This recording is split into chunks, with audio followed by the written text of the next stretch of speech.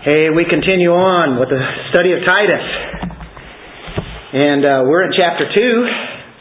And in chapter 2 we see the emphasis of the church. A healthy church. The characteristics of a healthy church is what we see. And we know that the church's main function is to glorify God. Right? To enjoy Him forever. We are to glorify God. So if individuals are to do that, we know that a church is to do that, and a church can do that by honoring the very Word of God. If you look in verse 5, it keeps emphasizing that. Right at the end of verse 5 it says, so that the Word of God will not be dishonored. And then in verse 8, sound in speech, which is beyond reproach, so that the opponent will be put to shame, having nothing bad to say about us.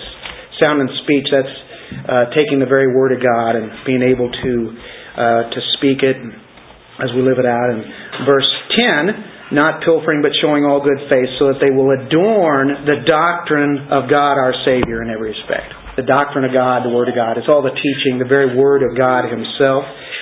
So the Word is not to be dishonored. It's to silence the opponents by what we speak, and to be made attractive as we wear this, as we adorn the very doctrine of God. So verse 10 closes out the qualities of the sound church, as it speaks out, the sound church. We are impressed upon us with the very gospel, and that it should be made attractive in our lives, the way that we live it out. And the way that it's made attractive is that we're obedient to the instructions. And so we live those right out. And that's in our text today. How we live in the church and how we live at home will make a powerful effect on the world that is out there and where we're at. So that's what we want to do. We want to make an effect on not only each other, but also out there. So at the heart of it all is that God's Word be honored. God's Word is to be honored. Now, when we started out in verse 1, keeping it in the context, we'll see that there again it starts out with sound doctrine, right?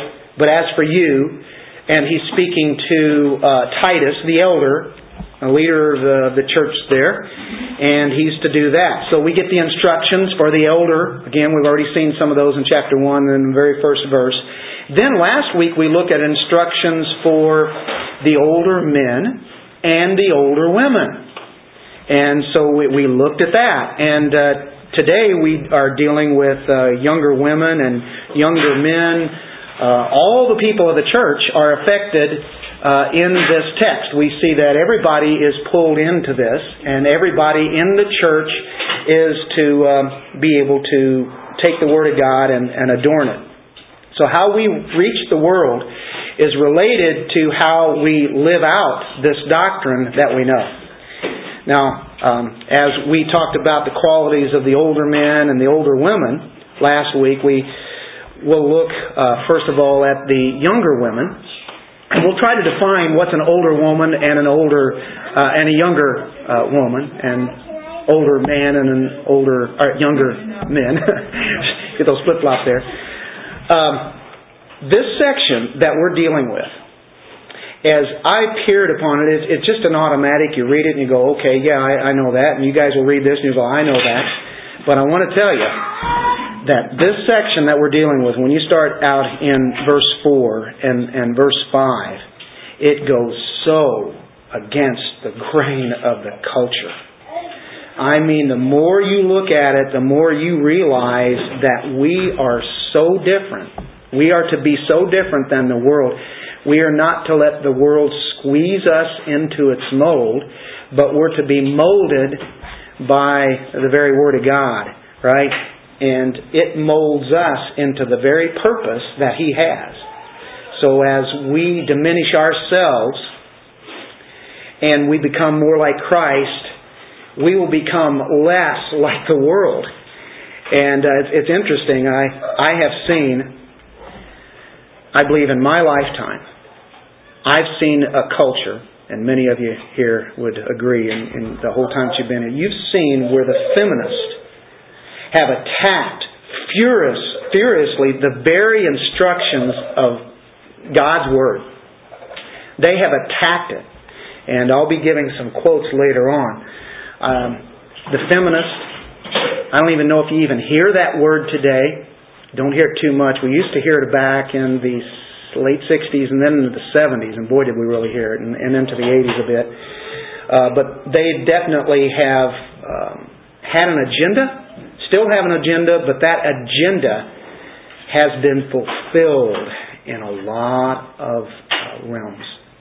And I think it kind of wakes us up to see what has happened in our lifetime. The feminist, most women today that wouldn't even consider themselves to be feminist have bought into their ideas. And even in the church, the women in the church, even men outside the church, men in the church have bought this idea. And they would get very angry if they found out what was in this text. If they heard it read, especially the feminists, just to read this would be highly offensive. And we'll be reading that in a moment. But it's a shame that this is a controversy. This is a given as far as I'm concerned. This is the way the body of Christ works. This is the way it works at home. This is the way it works in the church. But it's so controversial. And this is such a foundational issue for not only the moral and the spiritual health of individuals and of the health of families and the church, but also for the very culture, our nation, the very culture that's around us. This is so foundational. And when these issues are spurned, so goes the nation. So it goes. And this is hitting right at the heart. And this is where the problem is at. This is a lot of it. If once you start crunching out the foundation, and you keep hammering at it, and you keep hammering and chiseling and then bombing it out, and you don't have much left, everything is going to fall. And here is where we are at. Robert Rayburn wrote this. What we have here is this house table rules. It's not the ethics of some antiquated and outmoded social system. What we have here is the way of life of the society that will not only prosper and thrive in a sinful and unjust world, but will pass on that life, that happiness and fruitfulness to its children so effectively that they will bring a still greater measure of the wholeness of human life to the world they inhabit as adults. What we have here, Rayburn goes on, is not what people normally will do when left to themselves. Far from that. They will not naturally do this. But what we have here is what people ought to do, what the church ought to do, and what a society needs for them to do. Teaching of the world today for young women is to love whoever you want to love, no matter if you have a husband. Leave your children. Leave them. Leave them somewhere else and do what you want to do. Do whatever pleases you, because yourself is what matters. Purity? That's not even a virtue. That's not considered a virtue to the world out there. What does the world say? The virtue is fulfill the lusts and show it. Make yourself out to be something by working outside the home instead of home. And by all means, do not be subject to your husband. Now, that's just some of verse 4 and 5 that we're reading there. That sounds rather controversial to the world, doesn't it? Wow. Well, let's pick up our Bibles here. And actually, I'm going to pick it up in verse 3. Because you can say, I'm an older woman, and I don't have to pay attention to this today because it's dealing with the younger people. Well, the thing is, a lot of these attributes will work for anybody as we go through. But it's actually starting with the older women, so it's going to take in all women when we're in this 3, 4, and 5. It'll take the older women because they are to teach the younger women. So it's something that the older women have to do, and the younger women are supposed to heed to. So let's look at this. We covered most of verse 3, but we didn't do the very last phrase of it. Older women likewise are to be reverent in their behavior, not malicious gossips, nor enslaved to much wine. Here we go. Teaching what is good, so that they may encourage the young women to love their husbands, to love their children, to be sensible, pure, workers at home, kind, being subject to their own husbands, so that the Word of God will not be dishonored. We'll stop there for the moment. The older women are to teach the younger women, and that's going to cover all ages. Now, this is going to cover all women, and the guys are saying, "Oh, we can kind of duck out on this." No, because you might be married, or you may not be married, and you may be married later. So all instructions of God are always something that can apply to us, and we need to stick them right here and show this is how it is to work. So this is going to cover all of us. And we covered the older men and the older women last week. But here we go. The older women are to teach the younger women. The idea of teaching here is not some kind of formal class or some kind of seminar that they have, writing a book or making CDs and handing those out, holding formal classes. It's not necessarily that. I mean, you can have that, or you could have a little Bible study, a book study, those kind of things. That's all a part of it. But what it's talking about is the very life that you live becomes a model, a pattern of the behavior, of the goodness that others are going to follow. And older men are the same. We told about this last week, that the older men are examples to the rest of the church. Same way with older women and especially to the younger women. They can make an impact. I'm not telling probably much anything new to you guys here today. And this is probably not going to be shocking to anybody, because I'm sure you read the Word many times, probably been over these texts, seen them, you've heard it, heard the teaching. So I don't think the people here are going to be too shocked. If it were to be much of anybody else, they might be. And so therefore I'd have to put a shield up here, because who knows what might come at me. But the older women are supposed to be such a pattern of goodness to everybody, but especially to the younger women. Older women, and I'll get into a little bit of what that age could be, what I think it probably is biblically. But when the children are grown, for instance, let's take an older woman. The children are grown, they're gone. They've maybe even reached their senior years, and it's not telling them to, okay, it's time to go down to Florida and play some shuffleboard. Everybody wants to retire, right, and not do anything. Well, now I think we've come to the point that I don't think anybody is going to retire. When we say retire, we might retire from a particular job that we worked at for a long time, but God will never let us retire where we just go and just play 52 weeks a year. Now, it's good to have a little vacation and have some fun, right? It's good to do that. You need that. That refreshes us. Fantastic.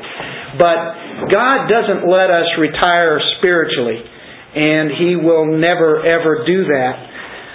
But the thing is, I think that's what we've all been led to believe. That's what our society teaches. As soon as I get at a certain age, boom, I can quit this job and I'll never have to work again. I can just sit back and take it easy.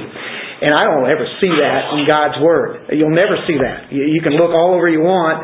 I know that's disheartening now to somebody. Just travel around and don't do anything, right? Well, the thing is that everybody is responsible. And here's the responsibility. We're still on the older men and older women, actually. They're responsible to become teachers of the next generation. So they just can't say, okay, I did my thing, now kick back and let those guys do it. I can take it easy now.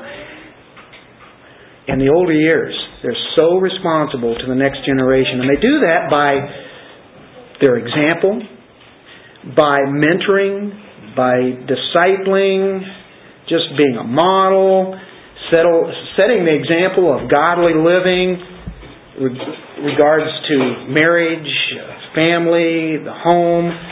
So godly role models are really important to the church, aren't they? And that's what we talked about last week. Now the age of the younger women and older women, where do you draw the line? Well, in 1 Timothy 5, it talks about widows, for instance.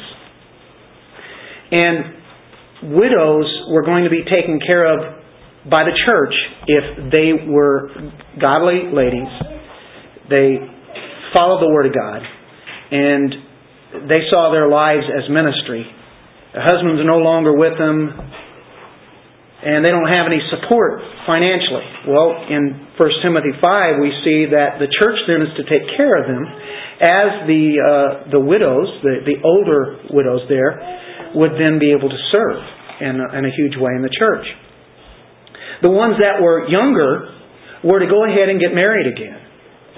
And that would be fulfilling in that sense. They weren't to just draw the money from the church and just go from house to house during the day not having anything to do.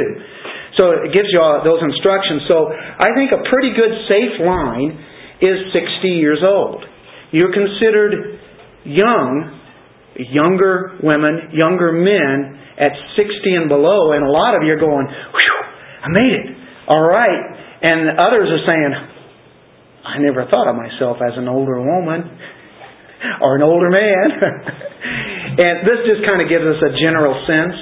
But that's kind of how Paul showed himself as being an elder or an older man as he was over 60. And as he writes to Timothy and Titus, they're younger. But it's not that they're in their teens. It may not even be in their 20s. They could be as old as the 30s and even 40s. But that gives us an idea. And the thing is we all need instruction anyway, right? So when it says younger women now, you need instruction, well, we all do. The context is for the younger women, but the Word of God here is at stake. Because we notice at the end of verse 5, it talks about it's about His honor. We don't want to dishonor His Word, so we pay attention to these things. And not only does it honor His Word, but it has far-reaching implications for the kingdom of God.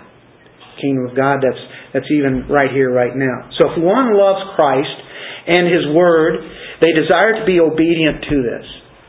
And that's what I see. I thank the Lord for this church and people desiring to follow His commands. But if one wants to follow the lead of the world, well, they might see some of these commands and see them as dated, as old-fashioned, out of touch. That doesn't speak to me or the rest of the world today, and this was for back then. And so what they do is they justify their disobedience. And, of course, that would dishonor God's Word. Sometimes the world has had so much influence on us, the church, the whole body of Christ, that we have been duped in so many areas. We don't even think about it because we've been blinded. We're constantly having to die to things of self and remember that the flesh is an enemy. The world is an enemy. But a lot of those things we don't even see. And as we grow closer to the Lord by the Word of God and the Spirit of God, we see there's certain elements that we just start dumping off. That's not important anymore. That's not important. We start seeing that the Lord is the one who's most important. That's why we study God's Word and His instructions. And we do not want to be conformed to the world's patterns, right? And it does a lot of those things. Sometimes maybe we do things that we haven't been designed for, and we're now being disobedient without even really thinking about it. Now it says here, the older women, as they teach what is good, that only makes sense, whatever's good, so that they may encourage the younger women. Encourage here is probably a very good word, but it could be tuned into, as far as accuracy is concerned, in the Greek there, to teach self-control. To encourage, to have self-control, to be sober-minded might be a good one. To be steady. To provide guidance. That's what the older women are be doing. Providing guidance so that they be steady, that they be strong, to encourage them to be godly. How about sensible? So a lot of these words that we see that just keep kind of popping up here. But a godly role model is the idea that you be. Now, okay, take this in its context. Let's go back to Paul's time. He's writing to people on this island of Crete, and they come from a pagan customs world. That's what they did. They were pagans. That's what they were. They lived out a pagan lifestyle in a pagan world, a pagan background, and now some of them come into the church. They're the church now. But they have this background. Man, if you have older women who have been through those things and they see the Word of God and they see what Titus is saying to them, then it's really a good thing if the older women can be this great example to these younger women. Because they needed it. They didn't know, look what the background that they came from. There's a lot of things to change as you grow up as a Christian, isn't there? Is it constant? It always is. God seems like He's always demanding more. But it's never outside of the grace that He gives us. So the first thing He says is to love their husbands. Encourage the young women to love their husbands. Now, we have to remind ourselves that there is constant opposition to us. The fallen flesh wants to lord it over the husband. And likewise, the husband, how often does he want to lord it over his wife, right? Of course, you think of Ephesians 5. But there's always a control matter. Now, the cross defeated that. But the thing is, we still can operate in the flesh sometimes, don't we? So the flesh wants to express itself. You heard that commercial lately on TV? Express yourself. You heard that song? Express yourself. Right? That's what the world is saying. Express yourself, whatever it is. Show you. Be independent of God's purpose. That's multiplied by the enemy, the devil. Satan loves to take what's already a problem with our flesh and then just multiply it and just make it that much worse. And then the world, he loves to get Christians to disobey. Satan loves that, doesn't he? So he uses the word here, philandros, to love their husbands. Philandros in the Greek. And it means to be a one-man woman. A one-man woman. A woman who has one man that she is totally dedicated to. So the older women are to show them, you love your husbands. You have a total devotion to them. And if you look back, and of course you can't forget about Ephesians 5, so let's go there for a moment. In Ephesians 5:25, we have the command there, husbands, love your wives. There's the instance of where the husband is to love the wife. Here in Titus, the wife is to love the husband. Just as Christ also loved the church, that defines the love. He gave Himself up for her, as it says there, total self-sacrifice, so that He might sanctify her, having cleansed her by the washing of water with the word, that He might present to Himself the church in all her glory, having no spot or wrinkle or any such thing, but that she would be holy and blameless. So husbands also ought to love their own wives as their own bodies. He who loves his own wife loves himself. No one ever hated his own flesh, but nourishes and cherishes it, just as Christ also does the church. That's self-sacrifice. Love, it's a deliberate effort. It's an action. It's something that makes up its mind that it wants to do that. Totally committed. Now that's not an automatic thing. Because there are a lot of times when we don't feel like doing that. So it's not automatic. And what does the world tell the younger women to do? Find fulfillment in yourself. Be fulfilled. Have a new romance. Have a new romance. If that's what makes you feel good about yourself. Be self-esteemed. The Bible says, esteem others higher than yourself. a new career, alternate lifestyle. Matter of fact, the women are encouraged today to have lesbian relationships. Encouraged to do that. You don't have to turn many channels to find that happen, even in commercials. That's certainly in our vogue today, isn't it? That is where we are at. And here it says, love your husbands, husband loving. And it doesn't mean grumbling. And it doesn't mean always disputing and talking bad about the husband, but it does mean thanking God for him and realizing how to meet his needs. Now, granted, we're on the women here, but of course the men have even more of a responsibility.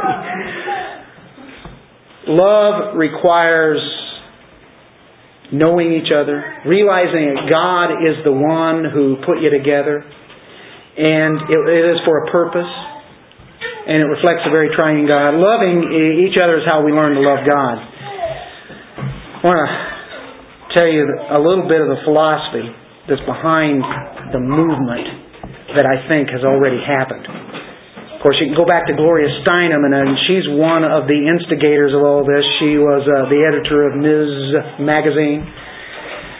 And she said the agenda was to raise the children. And this was by 2000, 12 years ago.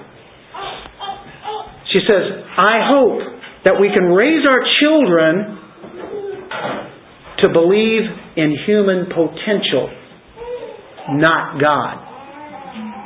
Human potential, not God. Radical feminist leader Sheila Cronin said this, since marriage constitutes slavery for women, did you hear that? Marriage is slavery for women. It is clear that the women's movement must concentrate on attacking this institution. Freedom for women cannot be won without the abolition of marriage. End of quote. Getting a lot of marriages that are going to be multiple marriages. Different people, 3, 4, 5 group marriages. The Declaration of Feminism can go all the way back to 1971. They laid out their agenda. This is really their agenda. It said this, the end of the institution of marriage is necessary for the liberation of women. Therefore, it is important for us to encourage women to leave their husbands and not live individually with men. All of history must be rewritten in terms of oppression of women. We must go back to ancient female religions like witchcraft. Wow. That was one of their agendas. They've accomplished a lot of that. Annie Laura Gaylor said this, let's forget about the mythical Jesus and look for encouragement. Remember our encouragement in God's Word? An inspiration from real women. Wow. 2,000 years of patriarchal rule under the shadow of the cross ought to be enough to turn women toward the feminist salvation of the world. Oh. Take the cross totally out of this. Said we've been under that kind of patriarchal rule. We need to get out of that. Dr. Mary Jo Bain said this. These are all leaders of this agenda. In order to raise children with equality, we must take them away from families and communally raise them. This is happening before our eyes. This was all stated like 30, 40 years ago. It has happened, is happening now. Margaret Sanger, anybody heard of her? Planned Parenthood. She's the one that started that. Said this, the most merciful thing a large family can do to one of its infant members, this is the most merciful thing you can do if you have a large family. You know what she said? You may not even believe this. Kill it. We're talking about an infant who's living. Well, why not? Abortion is doing the same thing. Why not just go ahead and go with it? If they make your family uncomfortable, kill them. Boy. We have to know what's behind this feminist movement. This is Satan working in action, big time. And we've seen our country folding deeply. And we're right at the heart of it in our text of how it's supposed to work. And you take that foundation out, we don't influence the culture like we should have. I think generations dropped the ball because the Word of God was not on them. And we turned to, like in the 1800s, we started turning to a man-centered gospel. And once you do that, then the people in the church no longer are under the authority of the Word of God, and whatever they want to make to be God's Word is, and whatever they don't like, they just throw it out in their minds, and that's it. Christians are falling under the spell of the feminist. Here's another one from the National Organization of Women. Sheila Cronin. The simple fact is every woman must be willing to be recognized as a lesbian to be fully feminine. So, we look in our Titus 2, some of these things were probably happening there on the island of Crete. I'm sure it was. And so Paul says to Titus, first thing I want the older women to do is teach the younger women to love their husbands. Do you think that's really happening for the most part out in the world today? Well, it says next to be children loving. Love their husbands, to love their children. And the word there is philotechnos. And it's not only dealing with to love them, but it also implies to develop a friendship as they grow older, being able to respond with them and be able to speak with them and talk with them and such. If you look in 1 Timothy 2:15, so some of these are the things that the older women are to be showing the younger women.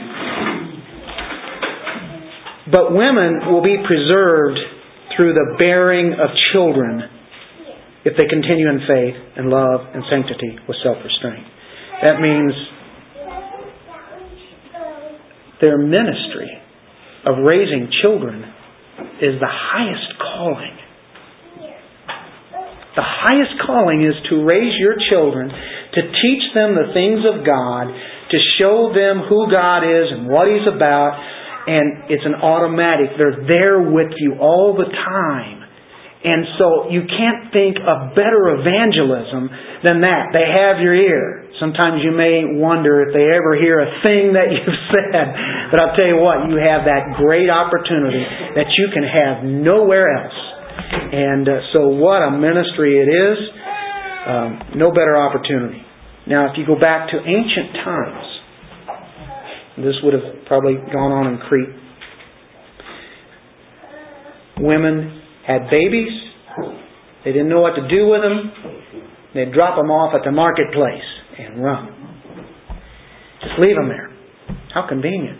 Well, see, they didn't have the modern technology of abortion, but here you are, you're just leaving them there. And along came women of the church, especially widows and the older women. And they would scoop them up and take them, and then they would raise them up. And that's quite remarkable in what they would do. Now, and we know that God doesn't necessarily make all women mothers or even wives mothers. It's always God's plan and in His will. For the most part, He does. And He has His own purpose. So we can thank God for single women and what they mean to the kingdom. We can thank God for married women. We can thank God for mothers. God has given all of them freedom to serve Him in different ways. So children loving is not a natural thing today anymore. Many have abandoned that. And again, if you watch Channel 13 News, it seems like once a week somebody is on trial for killing their own child. You hear this so frequently. I never used to hear this 20 years ago, 30 years ago. And now it's a commonplace. How can that happen? Well, people get away from the Word of God. They do not honor it, and look what they do. They do things that are not even natural to the flesh. It's natural to love your own kids, isn't it? Astorge is a word for that Paul wrote to Timothy about. Astorge means just having a natural fondness of your own family, a natural kind of love.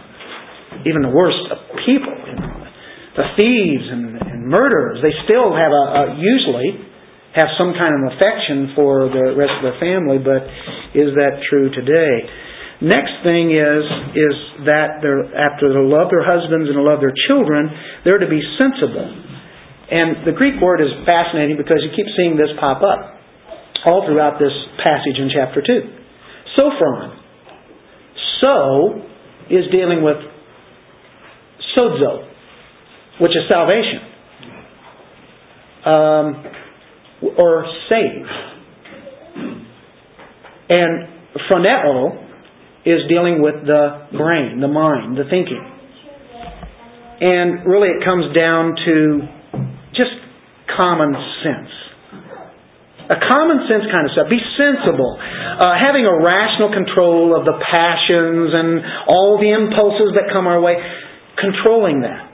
So the older women are to teach that they're to be sensible or to control those impulses. They're to be taught how to think right. It's dealing with thinking. Thinking rightly. Because you're having all this other stuff from the background and all the other stuff that's coming from the world today and this and that and this and that. And they need some guidance on what is sensible. What's the next word? Pure. Hagnosin. And if we look in 1 Timothy chapter 2 verse 9, there's Paul's letter, another pastoral letter. So when we are in Titus, a lot of times we can go back to 1 Timothy and see some things that are similar. Likewise, I want women to adorn themselves with proper clothing, modestly, discreetly, not braid with hair, gold, costly garments, but rather by means of good works, as is proper for women making a claim to godliness. Just being godly. Not overdoing it or underdoing it. Just saying, keeping things in a modest sense. I don't think we have any problem with that. But really what it comes down to is a sexual purity. And that's really what Paul is coming with. I think there has to be a warning. Be careful with a lot of the romance novels that are out there. Those television shows. You can think of all the different wives shows that they have in different cities. Look at what they do and how they argue and then you're dealing with the purity and impurity. And then you think of all the magazines, movies, music, internet. It just goes on and on, doesn't it? We're constantly being barraged. And he says, teach them to be pure. Our eyes can see things or hear things and it starts feeding the imagination. Imagination gets going. And then we have supposed pleasures of romances that are really illicit. And so we can be tempted to sexual immorality and things that not necessarily have in a relationship. Or there can be adulterous relationships, and those happen even in the church today. We hear about those. And usually the reason there are those kind of relationships going on is because there have been needs that have not been met, and it might be by the husband or whatever. But the thing is, those needs are not going to satisfy that are trying to be met by the young woman. So all the fantasies, the ambitions, they're to be wrapped up in the context of marriage. Any ambitions that go outside, make sure that it is according to God's Word and held in as far as the family is concerned. Then the next one is workers at home. And my goodness, what kind of controversy could this cause? And we always have to use reasonable interpretations. Oikos, and we don't want to take it in a literal sense. Oikos is dealing with house, home. Ergos, dealing with work. So what does it mean? Well, literally it means to be workers at home.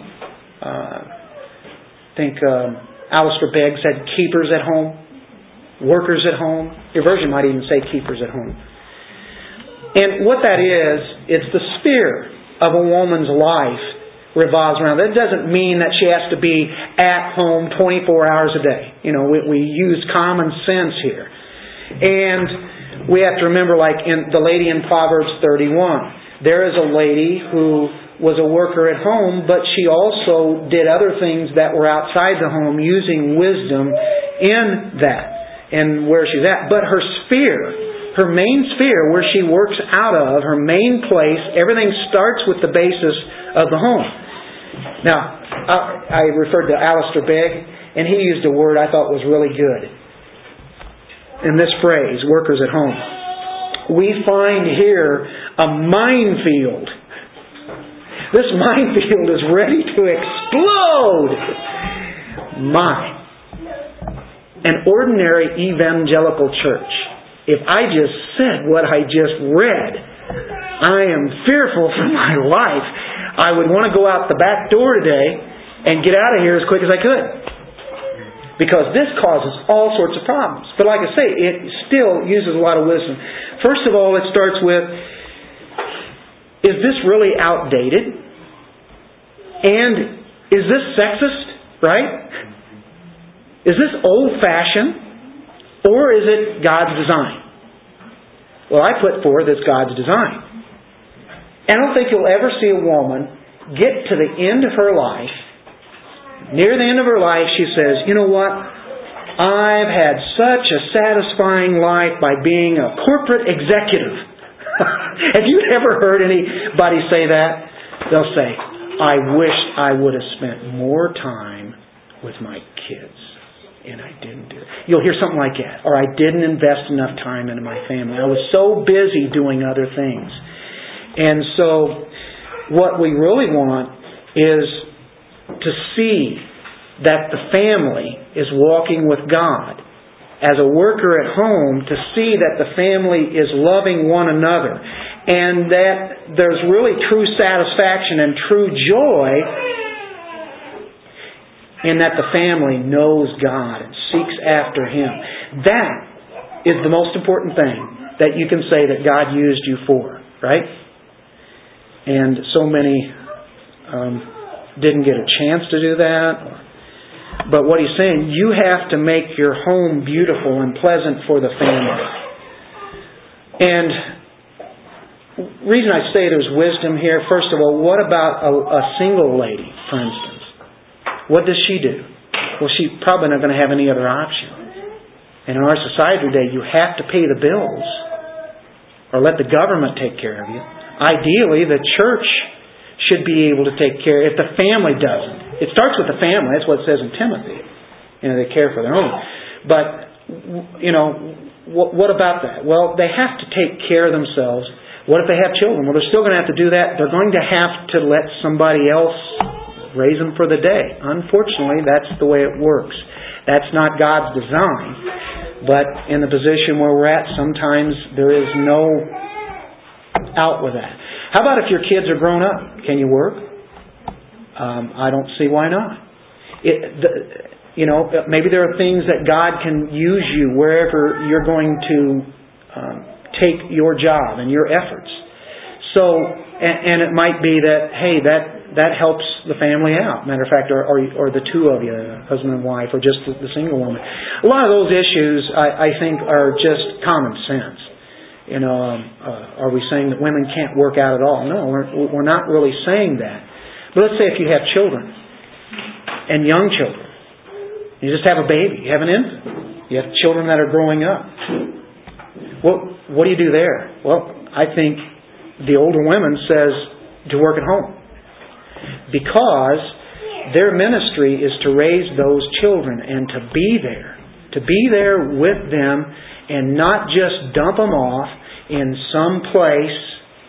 We have places today where you just dump off the kids and leave, and because matter of fact, I hear sometimes they do that and they don't even work. They just leave them off because they can't stand the kids. How often do I hear anymore where women are saying, I don't like kids, and I hate my kids. I don't even want them. And so therefore, that's the reason I'm not even around. And they go off, and then at the end of the day, if they do work, then they go somewhere else to spend at night. They go to the bar or whatever, and the kids are still being babysit by somebody. And the thing is, that's not loving the kids. It's not being workers at home. So that's the sense that we're talking about. I think it's raising those kids up, and if there's a husband there to work that out, that's the way it is meant to be. The world has shaped our thinking into something else. And what has happened is to be able to meet certain things as far as financial needs, sometimes there is no other choice and it has to be done. Well, it's not necessarily God's design, but you can say, okay, here's what I have to do now until something can be worked out. There again, it's going to have to be wisdom. And it's difficult. Going back to the agendas of the feminist, here is Vivian Gornick. Being a housewife is an illegitimate profession. You remember Hillary Clinton talking about baking cookies? You know what she was saying. To be a homemaker, to work at home, she was making much light of them. Of course, she falls right into this. That was the First Lady. The choice to serve and be protected and plan toward being a family maker, that's a choice that really is what it's about, being that family maker. This lady says, the heart of radical feminism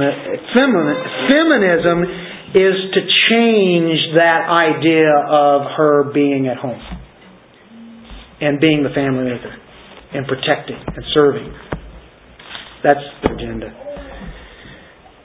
In Proverbs 7:11, there it's talking about a prostitute. Don't get me wrong here, but what it is there, it says, she is boisterous and rebellious. Here's the last phrase. Her feet do not remain at home.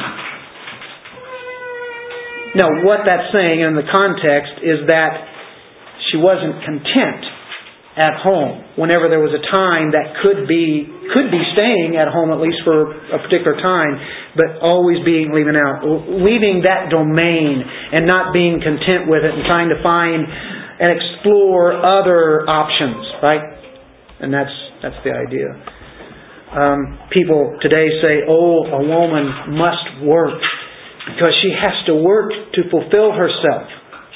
Talking about a lady who's raising her kids, 6 years old, 3 years old, 1, 10, 12, those kind of things where they finally get to a point where there's not a lot to raise them with anymore as much as what there was, and there's where wisdom is, but they continue to say she needs to express herself. The best place she can express herself is with the Lord has designed. Boy, Satan loves to get into the church and suck in all this feminist, lesbian agenda. That's what's out there. What about the skills? What about abilities? What about training, upbringing that a woman has been gifted with, and she has? Well, God is going to see that she can use those. That can be a good thing. She's designed with that. But the main thing is to be able to raise the kids. What do you do when they're all raised? Or what do you do with that? Well, God can use those skills and abilities that you maybe haven't been able to use so much at home and be able to use elsewhere or whatever, or the same one. But there's a challenge out there also from the culture. It's quite a challenge. And being in the church, being in the Word of God, we are considered to be radical. This is radical stuff. Say, Dennis, don't you think you're reading into this a little bit more? Well, our cages can be rattled. I don't think your guys are rattled here, but, sometimes the world says you need a bigger and a better house. You need a third and fourth and fifth car. You need to have new cars. You need to have 2, 3, 4 car garages, and you need to keep getting bigger and better and better. You need to get nicer things. So we have to keep working to get those nicer things. It's not covering just the basic things. We're talking about nicer. Oh, the kids have to go to college. That's the thing of the day. We have to save up for all of our lives, so I won't be able to raise my kids here. I'll see them on weekends, but I got to go out and work so whenever they get out of the house, so that they'll have an education and be taught all the things of the world and be taught evolution, and they can change your mind that God doesn't exist, and we can pay $100,000 for all that, and I'm going to work all my life so they can go out and get that education. By the way, there are a lot of alternatives, especially today, to get that college education if it's that valuable. I think it's higher rated than what it really is, folks. And a lot of people, kids now are graduating from college with degrees, and they're living at home because there's no place to work. They got all this junk put into their minds, and it really didn't. Now don't get me wrong, education can be very valuable. What's the purpose? One who's geared on that. I would say there's probably a big percentage of kids going there because they didn't know what else to do, and that's what they're supposed to do. And it's a cool thing to do because we can go party for 4 years and get away from mom and dad. I think that's a lot of it is. But parents spend their whole lives both working so that the kids will get an education in college. I think that's all backwards. They're supposed to educate their children at home. Deuteronomy 6 says, I'm challenging everything out in the world. And I know this sounds backwards, but I'm just repeating what the Word of God here says. And I'm going, man, wouldn't it be something? A lot of this started changing in the 40s and 50s. The World War II. And women were put out in the workforce because we needed the women to do that, to do those jobs. But did you know now that 2/3 of the millions of new jobs that are out there are what women have taken? Male unemployment is incredible. And I can identify with it. I can sit here and smile, but I can tell you, my battle against women, I don't have a chance to do any kind of office work. And at my age, I don't have maybe all the physical abilities that I once had. I'm willing to do that, but I need to do something that's maybe a little less physical, and that's what I look for. And do you think going up against 20 other women for one job that I have a chance? No way. No way. I might be as much as qualified as many. Then others maybe not. I'm not blaming that, but I'm just saying 2/3 of the jobs that are taken. Megatrend says that 56% of mothers with children under 6 work outside the home. That's well over half work outside the home whenever they've got children that are preschool. 73% of mothers with children from 6 to 16 are working. Wow. That says a lot.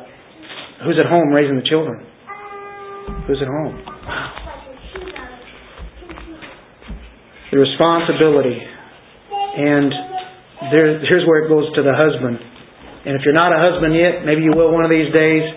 And the responsibility goes back to him. Because if he's doing his leadership in the home, then God will work that out. And like I say, there again, there's always, room here where God can still bless those situations. There are things that we've gotten into today in our economy that, with inflation and with things getting high as they are, sometimes both people have to work, and they might have kids, might not have kids. Maybe they've gone past that or right there. Right?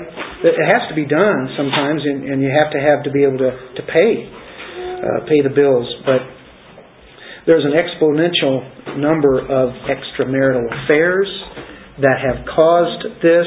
If you compare it with women who stayed at home versus women who have worked under and where men are at, the boss going off with the secretary. It's always the old adage, how often does that happen? I would hate to find out. I would hate to go into the state work and find out what the statistics are on that. Who knows? Exposure, temptation, not being subject to their own husbands now because they're subject to somebody else, and their whole environment is dominated. Now there's sexual harassment or a sexual abusing that happens in those kind of situations. The sexual involvement definitely comes into play. And so a woman needs the protection that a home is given. And so we close out with that verse 5, so that the Word of God, being subject to their husbands, and kind, I didn't cover those. Kind means to be good, to have sympathy, kind words, to say when are needed, right? And then being subject to husbands, and man, this is out of sync with the culture. It's out of sync as possibly could be. It comes down to either it's God's way or it's the world's way. The world's way asserts itself, doesn't it? Stand up for your rights, women. Right? Men, stand up for your rights too. Let's have a battle. Philippians 2:3 says that we are to esteem others and not about ourselves. Subjection puts ourselves in rank underneath another one. And it's a picture of the Trinity, because that's what the second person of the Trinity does to the Father, and the third person, the Holy Spirit. They're all in subjection in a perfect way. And that's what we can practice and show. And so it says, so that the Word of God will not be dishonored. A wife who practices these things stands out from the world. She brings honor to the gospel. And so, we don't want to blaspheme the Word, and that's what it's talking about. So it be not dishonored or blasphemed. Boy, that's quite radical there, isn't it? You know what? I don't get into the young men today because we are well past the time. And I kind of had it designed to do that. You'll see on one outline I had it, and then another one I didn't. And because I knew I had too much material when I arrived at it there. And so, women, I am thankful for you. Not picking on anybody. Matter of fact, I'm thankful for people who are committed to God's Word. Women who are committed. We're in a society that makes it a little bit harder. And how to draw that line and how to do it. We use sensibleness. And we use God's Word, and where we know where it has to be applied, we do. And in other senses, we can say, now I can take this out, and I can be a witness for God wherever I am, granted that it's agreed on in the family, that it can be done in that way. But the younger age kids, I have no doubt that they need their mom, they need their dad, they need both. And that's very rare today. And when you see it, and when you see the homeschooling, and many of us have been committed to that, I commend you. If it was public school, okay, well, the Lord can bless that too, and He does. I don't say one has to be another way, but it is a commitment. And it's hard. It's a hard thing, putting in a lot of time, but I'm thankful for that because it pays off. It certainly pays off in being committed. Is what I'm saying. Let's pray. Thank you guys for your attention.